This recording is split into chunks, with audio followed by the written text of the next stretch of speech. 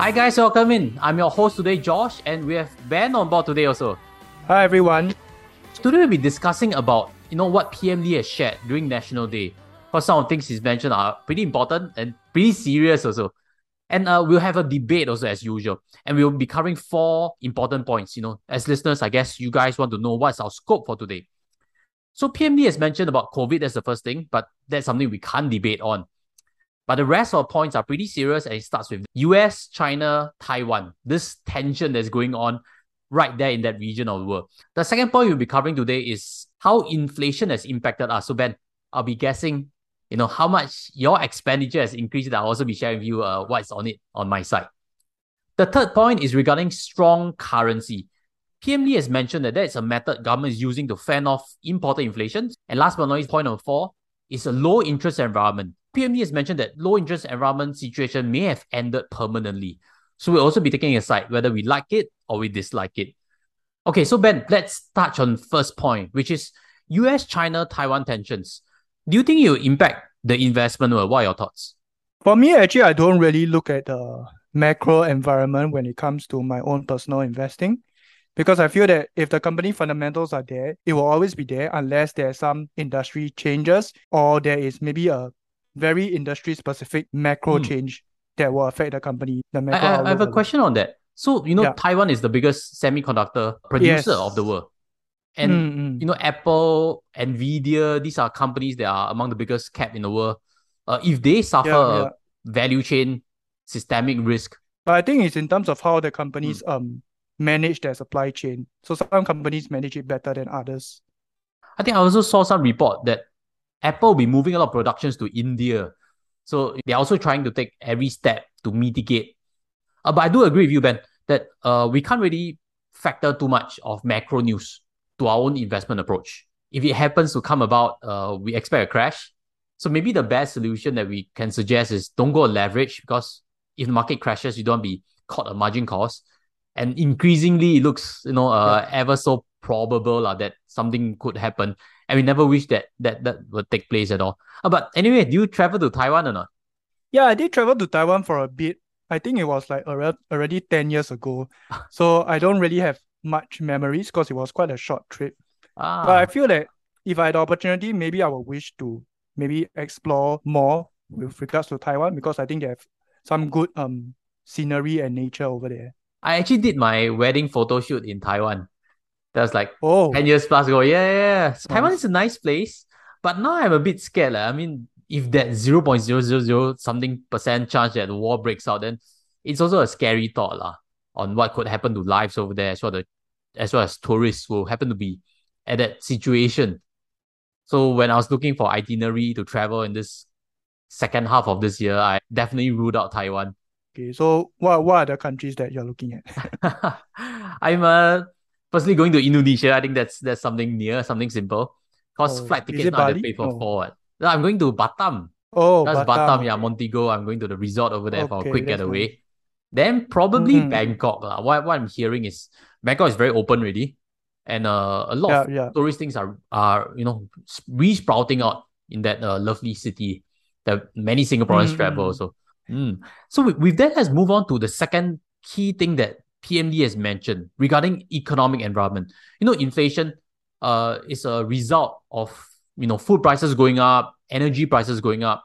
And PMD has mentioned that Russia's invasion of Ukraine has disrupted a lot of energy supplies all over the world. And I think that's very true. He's also mentioned that moving forward, the world would be very different. We would not have peace as what we used to see. There could be more need to pour more money into total defense and Singapore armed forces and stuff. It's just a curious question, Ben. Do you have a guess on how much we spend in terms of our national defense budget? Um, if I were to take a rough guess, I would think it's quite high, maybe 10 Throw billion a or number. so. 10 billion. Hey, you're Yeah. pretty accurate. Before this, I want to check. We spent about 16 billion on our defense budget. For such a small country like ours, we spend 16 billion. And I want to check also, Malaysia spends a quarter of what we do, which is just $3+ billion Oh, only. wow. Yeah, so we Yeah, but I outspend think them we by take a our lot. defense very seriously over here. This whole topic Mm, about defense, right? It leads on to a few points that I curiously thought about. In Singapore we have ST Engineering, which is a mm, defense company. Yeah. one of their sectors is in defense. But then if you want to invest in the defense sector, you can look at stocks in US such as Lockheed Martin.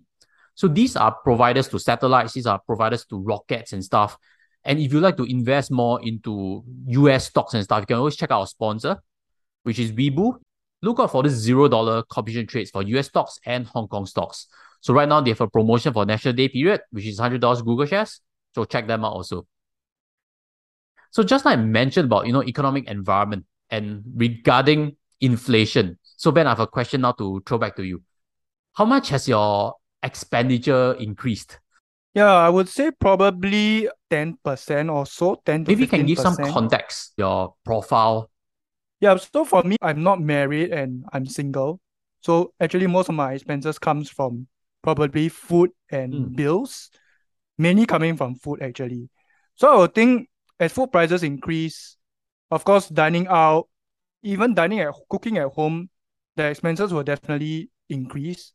And for me, because I'm working 9 to 5, so sometimes I'll go to the office, and I've seen the prices of even food in hawker centers.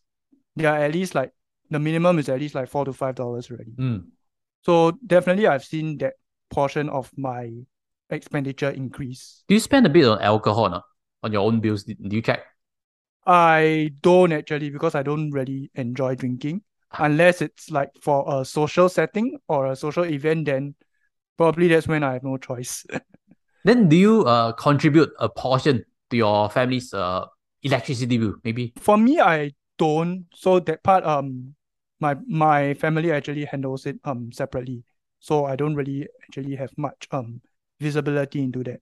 Then maybe I can share. So for myself, I've seen bills in terms of energy bill going up quite a bit. I dine out a lot. So even though I don't go to expensive restaurants, I go a lot of hawker center. But I do enjoy spending time in coffee shops and food courts a lot more than dining at home. So every plate being $1 more, I now need to buy three plates at least. So that cost is really stacking up. So I'm pretty sure I'm spending more than 10%. My number probably is at least 20% more because food Wow. is a big cost. Yeah, Yeah, so yeah. different situation. But what has government actually done? Do you have anything on that front that you have came to discover? No? Yes, I do. So actually, the government recently in June they actually introduced this 1.5 billion package. The first is actually to help people fight the effects of inflation in terms of helping them cope with the rising cost of goods and services all around us. So for individuals and households, they actually have a special payment of up to $300 of extra cash, which is to be paid out to about 1.5 million Singaporeans in August 2022. Hmm? So we have And they actually are received also, this amount, is it? yes, correct. And also they have proposed to issue $100 of household utilities credit to every Singaporean to help them to offset their utility bills. I have a One question over is, here.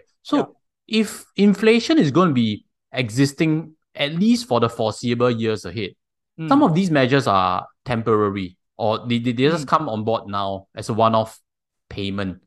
So I think yeah, yeah, households are still going to feel the strain if inflation is still going to stay high in 2023, 2024. yeah. So yeah, while we all have this to buffer in, I think a key important message is how to find ways to reduce expenditure, such as look for household brands and stuff. I think these are equally important for long-term sustainable change of your budgets. Yeah, because I feel that, I mean, ultimately, as much as the government wants to help, there is a certain Mm. limit to it. And I feel that everyone should, to the best of our abilities, depend on ourselves rather than relying on the government for handouts. Yeah, they always say inflation is a hidden tax. So it leads on to point number three, which is regarding a strong currency. I don't know, Ben, you have seen the latest currency rates or not? Because government is using it as a method to fend off inflation. So Sing dollar now to Malaysian ringgit is $3.24. Then we've seen Mothership run some articles and stuff. So before we get a bit deeper, do you want to take a guess what was Sing dollar against ringgit during COVID times now? Do you have a recollection on things? I would You want to think take a it's stab? around 3.05 around there. Mm-hmm. Pretty Yeah. accurate. What about 10 years ago? Maybe interesting point. Do you want to take a guess? How low was it 10 years ago 10 now? years Sing to ago, ringgit. well, probably 2.8. I went to check. 10 years ago, 2012, it was 2.5 only there. Wow. So Okay. yeah, we've seen this. The Singapore dollar strength is so huge. We've seen it like 30% gain over the last 10 years. So it's an interesting finding. But Ben, for yourself, have you felt any benefits from it or not? Or any stories that you've discovered? I think the main story is in terms of me seeing more people travel to Malaysia to take advantage of this currency.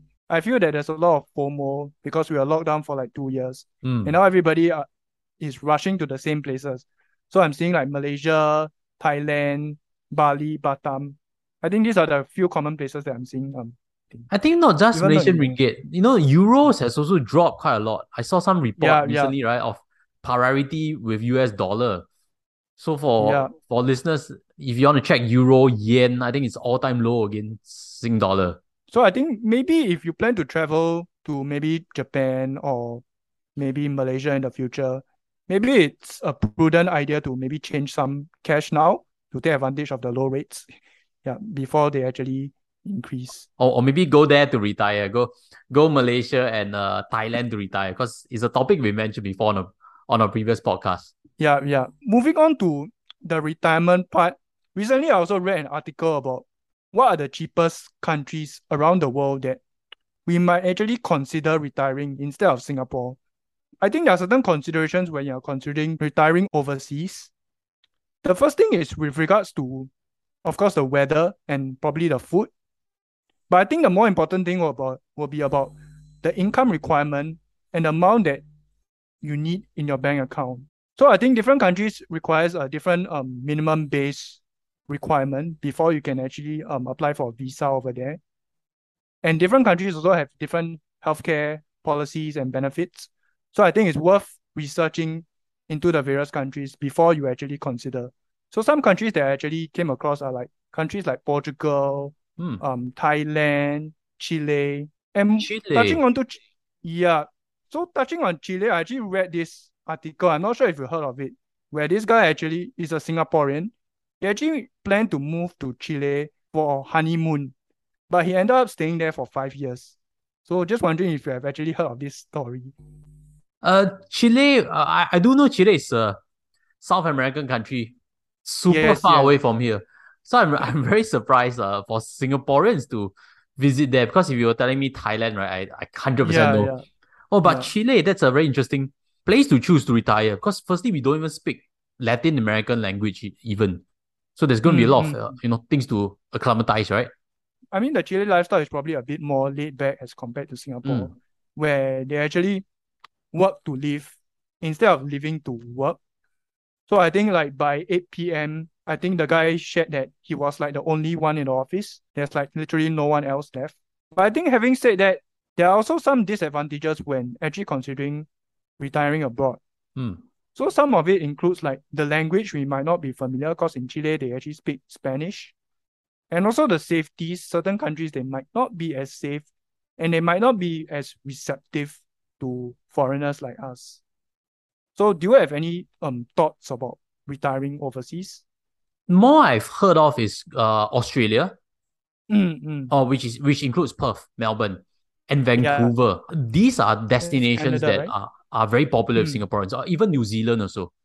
So it's Mm. about the first time I've heard Chile. So I imagine the climate there is also very nice. Mm. I wonder, how many Singaporeans you'll bump into in Chile. Because if you go in Perth and Vancouver, I'm sure the community of Singaporeans is pretty good, pretty healthy population over there. You can find companions lah. Because for retirement, you also need friends. Maybe some of your Yes, yes. children don't stay with you, or you're already with Mm. very little social circle. So it's also Mm. important to find, a place that you can quickly build a new circle, a new community of friends. And the simplest is to Mm. find fellow Singaporeans who have migrated to Perth or Vancouver, something like that. But I guess this is a question that, even you listening in as an audience, you can chip in where you have plans to migrate to or what kind of stories you've heard before. And, if you are able to retire overseas and you have Singapore investments or Singapore CPF paying you, and then you can use that money to convert for a retirement cash flow if our currency is strong. But also that Mm. leads to point number four, which is a low interest environment may have ended, which means moving forward, if you're a borrower, you're going to pay a lot more interest. If you're a saver, you're definitely going to be delighted at seeing more interest given to you in your bank accounts. So Ben, I also have this question, which is something that PMD has mentioned. Low interest environment has ended.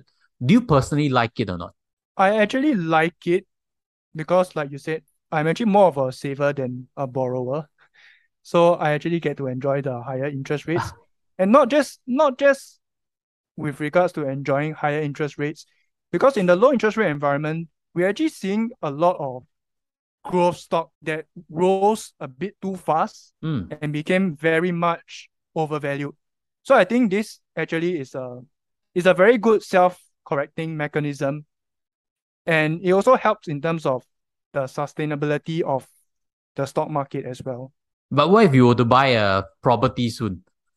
Would you be concerned or not? The interest rates are Yeah, going up. definitely. With that, I can actually share. My total mortgage is 800 plus thousand. So I've seen the Okay. bill go up by at least a K over the last few months. Every month it steps out a few Oh. hundred, few hundred, few hundred. So it's really Mm-hmm. jumping quite fast because I'm on a floating rate. Previously it was Oh, okay, okay. 1.1%. Now the latest one, which I'm seeing now is 2.6% already. The climb is huge. So how do you manage it in terms of planning your finances? Because it can change quite drastically from month to month, right? So There, like there how is are you like? no there's no solution because if you fix it, you have to Mm-hmm. fix it at a higher rate. You do it now, Yeah, yeah. the cheapest fixed rate is DBS 2.75%. But Mm. also for my case, I'm still in a lock-in period, which means I can't maneuver at all. So it's Mm-hmm. a bo bian kind of a situation. Your hands are tied, so to speak. Correct.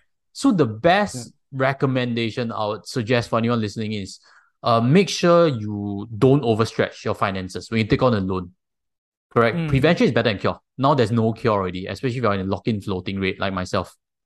So have enough Mm. buffer, make sure that size is okay.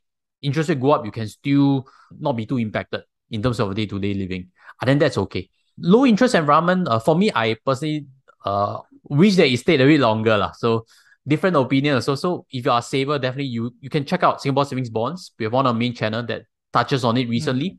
Interest rates have gone up. 1 year rate, you can 2.63% already. And you can also look for better rates from, for example, DBS multiplier. These are accounts that are gradually going to increase their interest they are going to pay to you already.